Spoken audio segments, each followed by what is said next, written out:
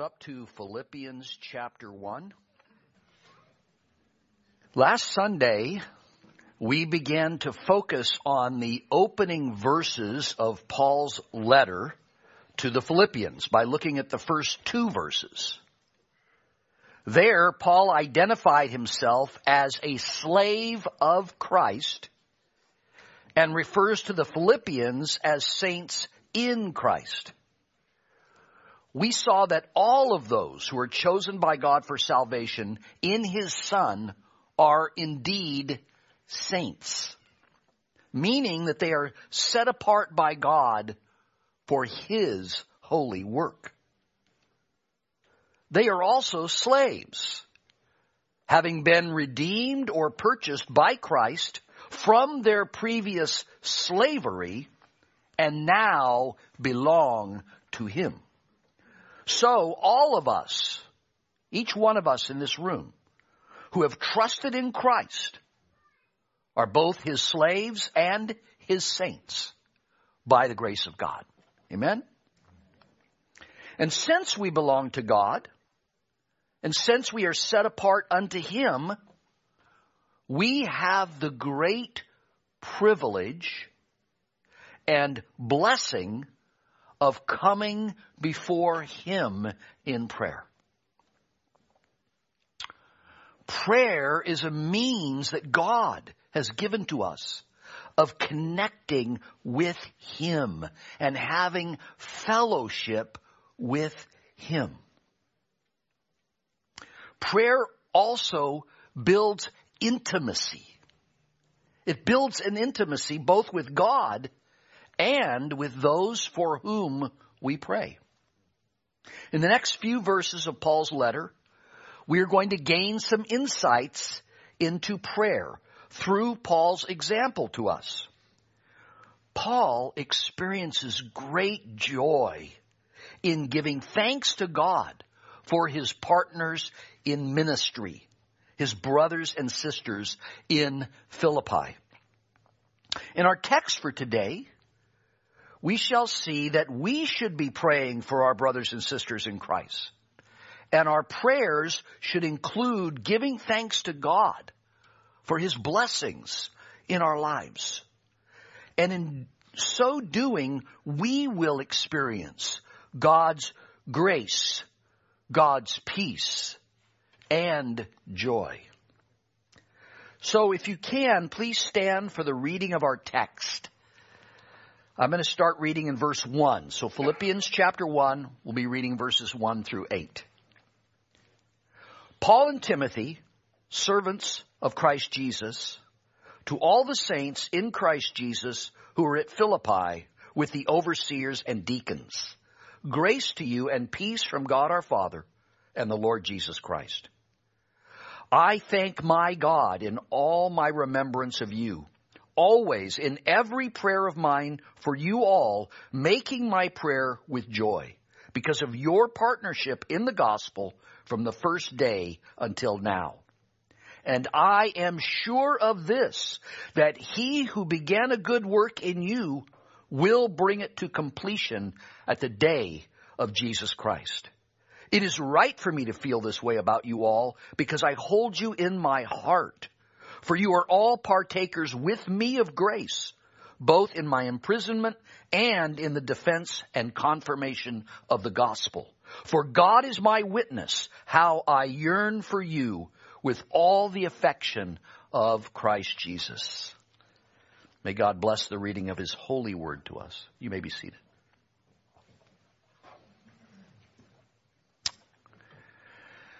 As has already been mentioned, Paul had a great love and affection for the saints in Philippi.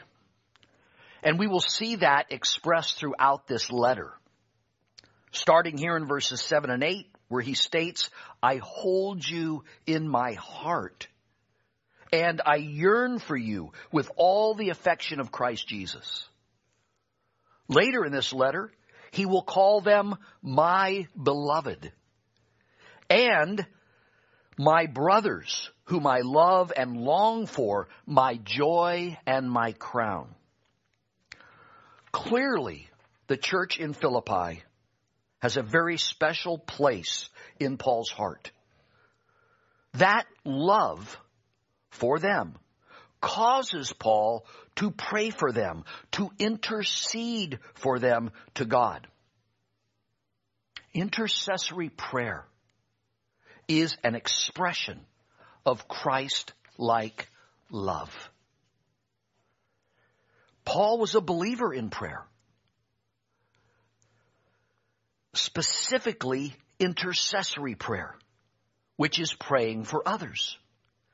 Jesus had set the example in this, as he spent time daily praying to the Father and interceding for his disciples, which, by the way, he is still doing to this very day.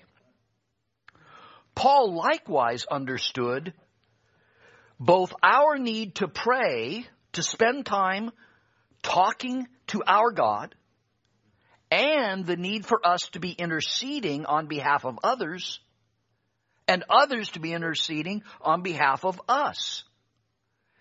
In an earlier letter that he wrote to the Corinthians, Paul wrote these words in 2 Corinthians chapter 1, verse 11. You also must help us by prayer, so that many will give thanks on our behalf for the blessing granted us through the prayers of many. Now, this is a powerful statement by an apostle of Jesus Christ who's acknowledging to his brothers and sisters in Christ that he covets their prayers. Paul wanted them to know that he needed their prayers to accomplish the work that God had given him to do. He wanted many to be praying for him. And he would, of course, remember them in his prayers, just as he stated he was doing with the Philippians. He was praying for the saints. He will write something very similar to the Ephesians. In Ephesians 6, verses 18 and 19, we read these words. Praying at all times in the Spirit, with all prayer and supplication, to that end keep alert with all perseverance, making supplication for all the saints and also for me. Paul is encouraging those in the church not only to pray, but to persevere in prayer, to continue to pray, to continue to lift up the saints, and to lift him up. You see, it's vital that we be lifting up one another. And listen to me, not just praying for physical needs, but praying for the spiritual needs of the body of Christ. To pray for the spiritual well-being of our brothers and sisters in Christ. There's nothing wrong with praying for the sick. There's nothing wrong with praying for those who are poor or those who need housing. There's nothing wrong with that at all, and I encourage you to do so. But let's not stop there. Let's also pray that our brothers and sisters will be effective witnesses for Christ. Let's pray that they will continue to grow in grace and knowledge. Let's pray that they will be equipped for the work of the ministry. And as our dear brother Eric prayed, your elders, your pastors, covet your prayers.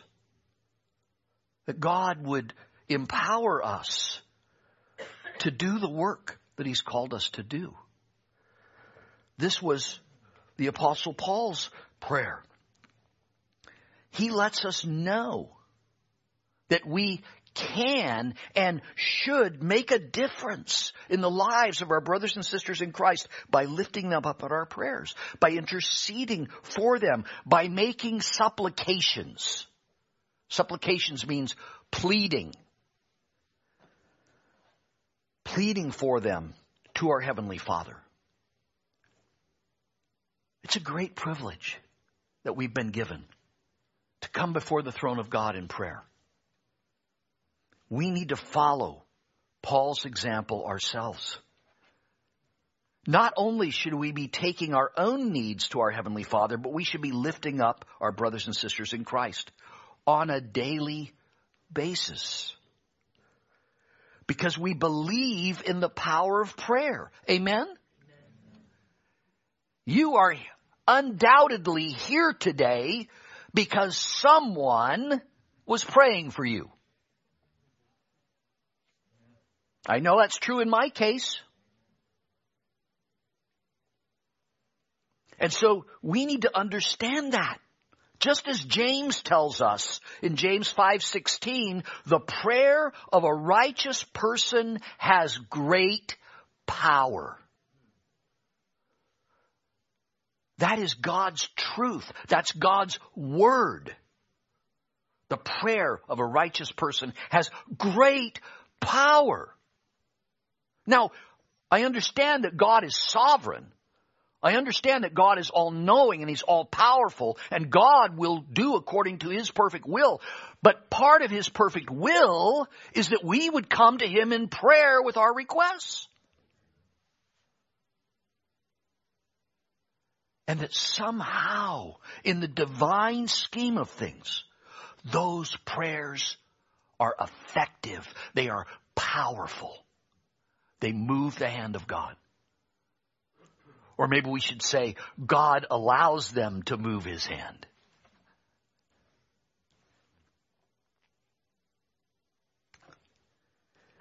We have been created by God, and we have been credited by God with the righteousness of Christ. And we have the Spirit-empowered ability to lift up our brothers and sisters in our prayers. And God tells us that those prayers have great power. So please, do not neglect to spend time in prayer. Do not neglect to spend time interceding for your brothers and sisters and for your pastors and elders. We also should follow Paul's example in spending time giving thanks to God for all of the blessings that He has given to us. Count your blessings. Name them one by one. Count your many blessings. See what God has done. Do you know something? That when we spend time giving thanks to God for all of the blessings, it puts the challenges of this life in the right perspective. Amen? It changes us. It changes our heart. It changes our attitude. It changes our focus. And it brings glory to Him. So we should be spending time giving thanks to God. Paul writes, I thank my God. Note that, my God. What a personal way to refer to our Heavenly Father. I thank my God in all my remembrance of you, always, in every prayer of mine for you all.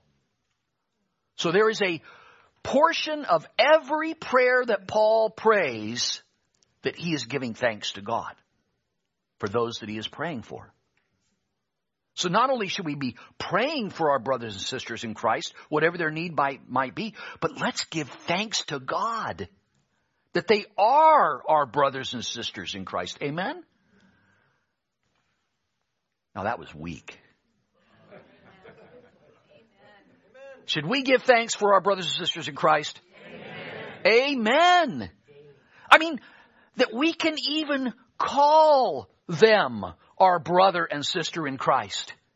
Because that means God has saved them and adopted them and made them His beloved children. And He's done that for us. Amen? And joined us into one family. Paul not only interceded for the saints, he also gave thanks to God for them and for their partnership in the gospel. More about that in a couple of minutes. But let me ask you this. How much of your time in prayer is spent giving thanks to God? Surveys tell us, Christian surveys, tell us that the average Christian in America spends 5 minutes or less in prayer every day. So how much of that 5 minutes do you suppose is spent giving thanks to God? Most people, I would suspect, spend most of their time in prayer making their requests known to God, which is not a bad thing. Certainly, our Heavenly Father wants us to come to Him with our needs, but He also deserves to receive our thanks and praise for the manifold blessings that He's blessed us with. Amen? And so I would encourage you to do this. Later in this very letter, Paul is going to encourage us to do this. In Philippians chapter 4, verses 6 and 7, we read these words. Do not be anxious about anything, but in everything, by prayer and supplication, with thanksgiving, let your requests be made known to God. And the peace of God, which surpasses all understanding, will guard your hearts and your minds in Christ Jesus. Brothers and sisters, let me tell you this. That's a memory verse that you should hide in your heart. Because in this world, we shall have tribulation.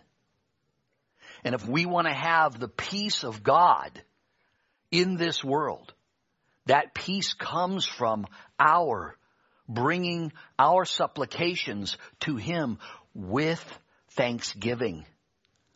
The thanksgiving changes our heart, and it helps us to recognize how powerful our God is. So we are to be giving thanks to God. In our text, Paul acknowledges that he gives thanks to God in all his remembrance of these saints because of their partnership or participation in the gospel, depending on your translation. The Greek word here translated partnership is koinonia, which can also be translated as fellowship or participation. Its root meaning is to share something in common. Do we share something in common with our brothers and sisters in Christ? Absolutely. We share Christ in common. We share the fact that we are saints in Christ Jesus in common. We share the fact that we are slaves of Christ Jesus. And we share the fact that we have been saved by grace alone, through faith alone, in Christ alone. That by the free grace of God, we have become partakers with Paul of the saving grace that comes through faith in Jesus Christ. That is something to give thanks for. Amen? Daily. Paul is also very thankful that they have entered into a partnership with Paul to make the gospel known to others and to support Paul's efforts to do so. They themselves have become witnesses for Christ, and they have supported him as a missionary for Christ and a church planter, sharing with him by praying, by giving financially, and by sending one of their own, Epaphroditus, to minister unto him in his imprisonment. Their desire was to see many more people come to salvation through hearing and believing the gospel message. That message which is the power of God unto salvation. That message that proclaims that Jesus, the Son of God, became a man in order to die as the sacrifice for our sins in accordance with the Scriptures. That he was buried, and that on the third day he rose again in accordance with the Scriptures. And he ascended back into heaven to rule over his kingdom.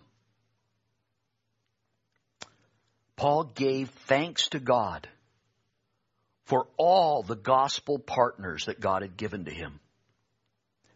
Remember, the work of establishing and building Christ's church on this earth is not given to one man. It's not possible for one man. It requires gospel partners within every church, in every town, in every city. Gospel partners to be the church. That's what we're called to be the church of the living God, to be a light in this present darkness.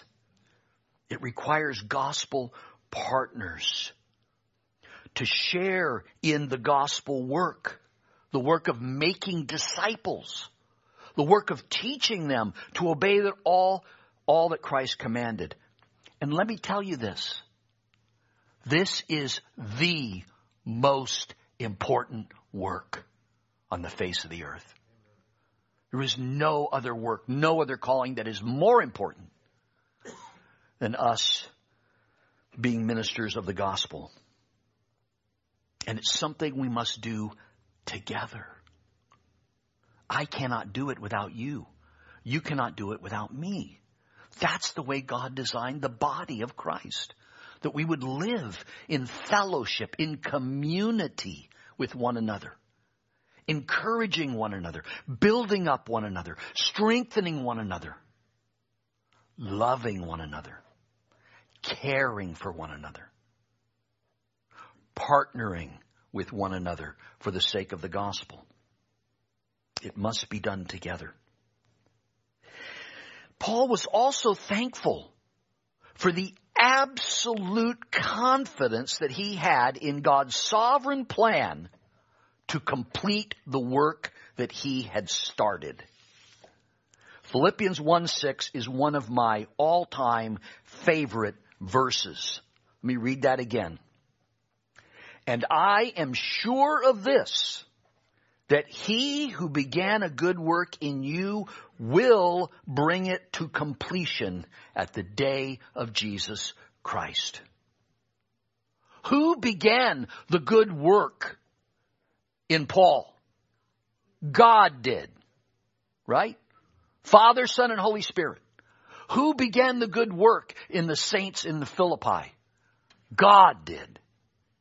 That's who he's referring to here. He who began a good work in you will be faithful to complete it. Is our God faithful? Amen. Is our God going to do what he says he's going to do? Amen. Paul knew firsthand that it was God who began a good work in each and every saint by causing them to be born again unto salvation. Paul knew that the Father predestined them to salvation. The Son came and paid the price for their salvation, and the Holy Spirit effectively called them to salvation through the gospel.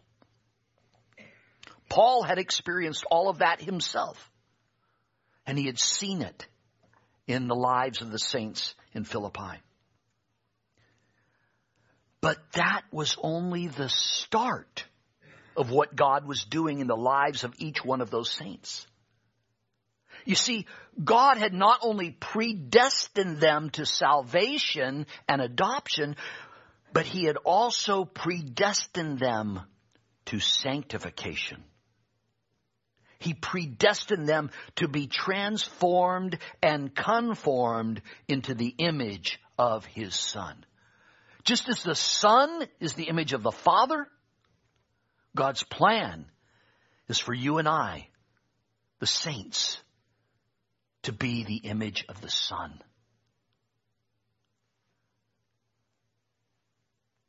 And he will bring it to pass. This is exactly what Paul wrote in his letter to the Romans. In fact, let me turn to Romans chapter 8. I'm going to read verses 28 to 30.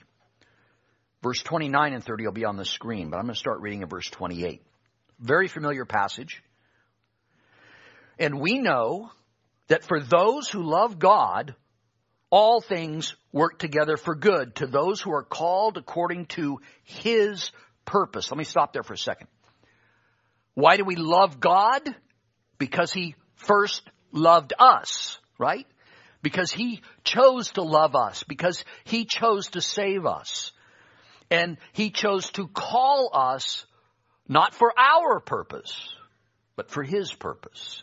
And then he goes on to say this, verse 29, for those whom God foreknew, God also predestined to be conformed to the image of his Son, in order that he might be the firstborn among many brothers. And those whom he predestined, he also called. Those whom he called, he also justified. Those whom he justified, he also glorified.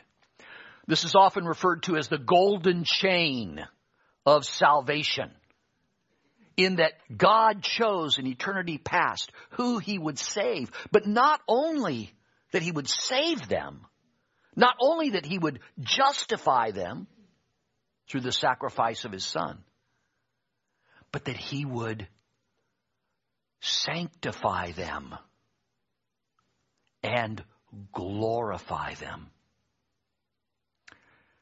All of us in this room who have trusted in Christ are in the process of being sanctified. God is working in us to further conform us into the image of his Son. But one day, when we see him face to face, we shall be glorified. Amen? And that will be glorious. Amen? So back in our text, Paul simply states the confidence that he has in God's power and ability to complete the work that he has started in each of his beloved children, the work of total conformity to Christ. I'm not quite there yet, I assure you. And I also assure you, neither are you. But I am confident that God will complete his work in you and in me. I'm confident of that fact. If we're chosen by the Father, we're chosen for absolute conformity to his Son. And this work will be completed at the day of Jesus Christ. The day of Jesus Christ speaks of the day when the Father sends the Son back to earth to complete the work of conforming us to his Son. When we receive our glorified resurrection body and we are finally made to be in his image as risen and glorified children of God. But until that day, God is at work through his Spirit, through his Word, through his church, and through all of the means of grace to sanctify us and further conform us to Jesus Christ. John, the Apostle John, picks this up in his first letter.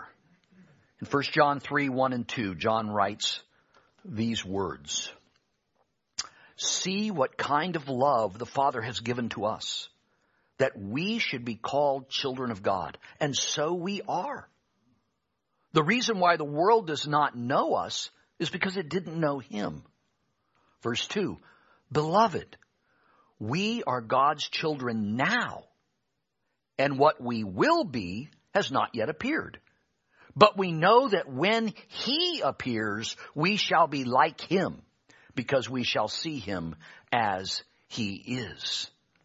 And everyone who thus hopes in him purifies himself as he is pure. So John is saying the same thing, that you and I may not be quite finished baking yet. We may not be quite at the point that when you look at me, you see Jesus. You don't see Steve. You see Jesus. That's the goal. And God is going to complete that work. And we can be confident in that. And we can give thanks for that. Amen? The clear teaching of Scripture is that those who have been predestined to salvation by God are then sanctified, conformed to the image of Christ, and eventually glorified. And all by the grace of God. Sanctification is the work of God's Spirit within every true believer. The Westminster Shorter Catechism describes it in this way. The work of God's free grace, whereby we are renewed in the whole man after the image of God, and are enabled more and more to die to sin and to live to righteousness. We are, by the power of the Spirit, to strive to die to sin and to live for Christ, to live righteous lives, and by the grace and power of God, we will make progress in this life. That should be the goal of every one of us as children of God. And that should be something that we are praying for our brothers and sisters. We will stumble at times, just like the Philippian believers did. But God will never let us fall away. He will bring correction into our lives. He will lift us back up. And He will continue the work that He has begun in each one of His children. He will not let us go. Praise God. This brought great comfort and joy to Paul, as it should to us as well. It does to me as your pastor, because I know I'm not adequate for the task. I'm not adequate for the task of helping you be fully conformed to the image of Christ. That's beyond the scope of my abilities. That's above my pay grade. I can be used by God, and Pastor Don and Eric as well as your elders. We can be used by God to help you in that process. But ultimately, we are thankful that we know God is going to finish the work to perfection. Amen? Paul then goes on to express his love for all the saints in Philippi. Look at verses 7 and 8 with me again. It is right for me to feel this way about you all, because I hold you in my heart. For you were all partakers with me of grace, both in my imprisonment and in the defense and confirmation of the gospel. For God is my witness, how I yearn for you with all the affection of Christ Jesus. Let me tell you something, that's a lot of affection. Paul says, I yearn for you with the affection of Christ Jesus. Paul missed the saints in Philippi, sort of like a parent misses a child who moves away. Paul had an intense love for them, a Christ-like love, a compassion and love that compelled Jesus to teach God's truth to the people, also compelled Paul to continue to love and care for all of the saints. When the affection of Christ grips our heart, absence only makes the heart grow fonder. We have some beautiful brothers and sisters in Christ who were once members of our church that have moved away. Does that mean we stop loving them? Does that mean we stop caring about them? Does that mean we stop praying for them? No, absolutely not. Paul loved the brothers and sisters in Christ in each of the cities where he had ministered.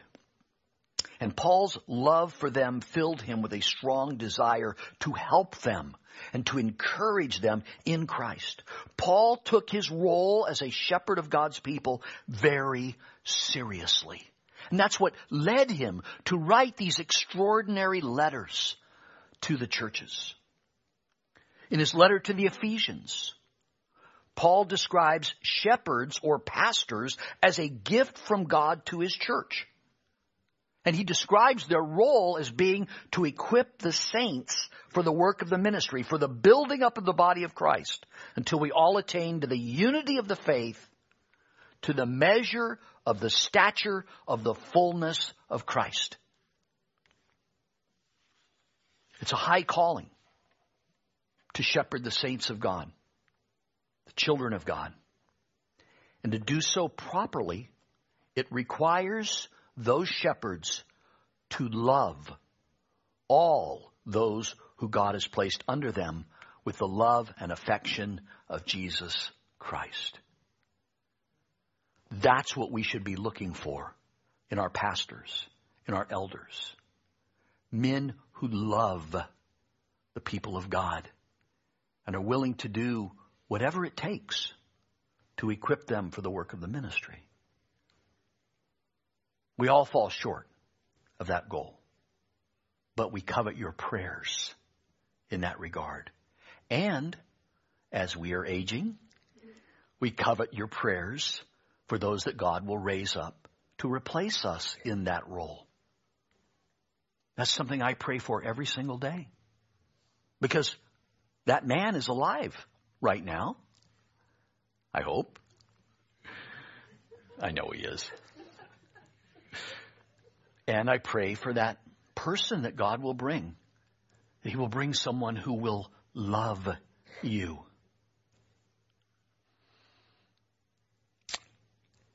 How is this possible? With man, it's not possible, but with God, all things are possible. How is it possible for us to love all of the saints, all of our brothers and sisters in Christ? That word all is kind of scary, isn't it? Okay? All are not equally easy to love. I'm glad I didn't hear an amen. With man, it is not possible, but with God, all things are possible, because God pours his love into our hearts through the Holy Spirit so that we can then pour out that love in serving and caring for our brothers and sisters in Christ. God not only overwhelms us with his love for us, but he also pours that love into us so we can pour it out into others. And this is exactly what we see in the Apostle Paul. And that is what we should be looking for in pastors and elders. Men who will love us and pour into us so that we can then pour our lives into others. And we will see that very clearly when we get to the second chapter of this letter. In Philippians chapter 2, verses 1 through 4, Paul talks about the need for us to put the needs of others before our own needs. To consider others as more important than ourselves. Paul calls each one of us to follow his example in loving our brothers and sisters in Christ with a Christ-like love. An unconditional, sacrificial, unselfish love. That's what we're called to. And again, without the Holy Spirit, that's impossible. But through the Holy Spirit, the power of God within us, through the love of God being poured into our hearts, it is possible. And something we should strive for, something we should be praying for, asking for, and then practicing. Love our brothers and sisters in Christ with a Christ-like love. That will then enable us to live in a manner that will please and glorify Christ and accomplish the mission that he has given us. That mission to be his witnesses, to be his light in this present darkness.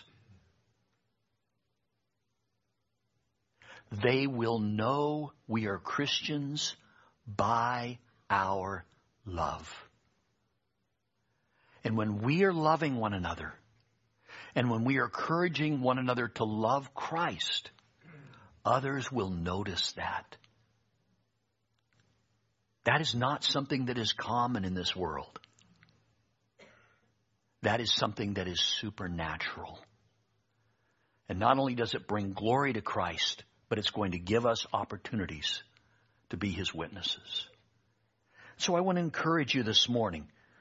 We need to be praying for the saints as often as we can. We need to be giving thanks to God for all of his blessings, but especially for the family of God that he has placed us in. And we are to continue having confidence in God that he will complete the work that he has started in us. That's where our confidence is, not in our ability, but in his power. And we are to be loving all the saints. Stretch yourselves a little bit. Meet some of those that are on the other side of the sanctuary from you.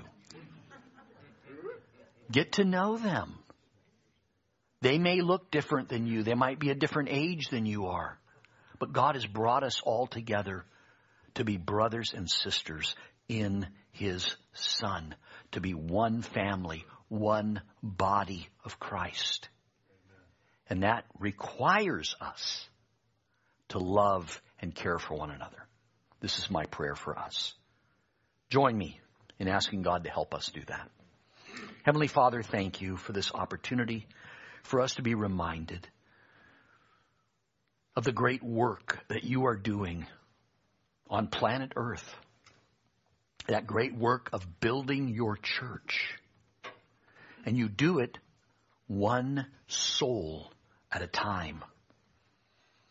And you not only save those that you have chosen to save through faith in your Son, but you also place them into your body, adopted into your family. They become our brothers and sisters in Christ. And Father God, we thank you for this local expression of the body of Christ, this local expression of your family. We thank you for those that you have brought together to be our partners in ministry here, loving one another, praying for one another, giving thanks for one another, acknowledging, Father God, that you are working in us and through us to accomplish your perfect will. Help us, Father. Help us, Father, to follow the example that is set before us by your Son. Help us in these things. And we will pray, Father God, that as a result, you will be glorified in us and through us. We ask this in Jesus' name. Amen.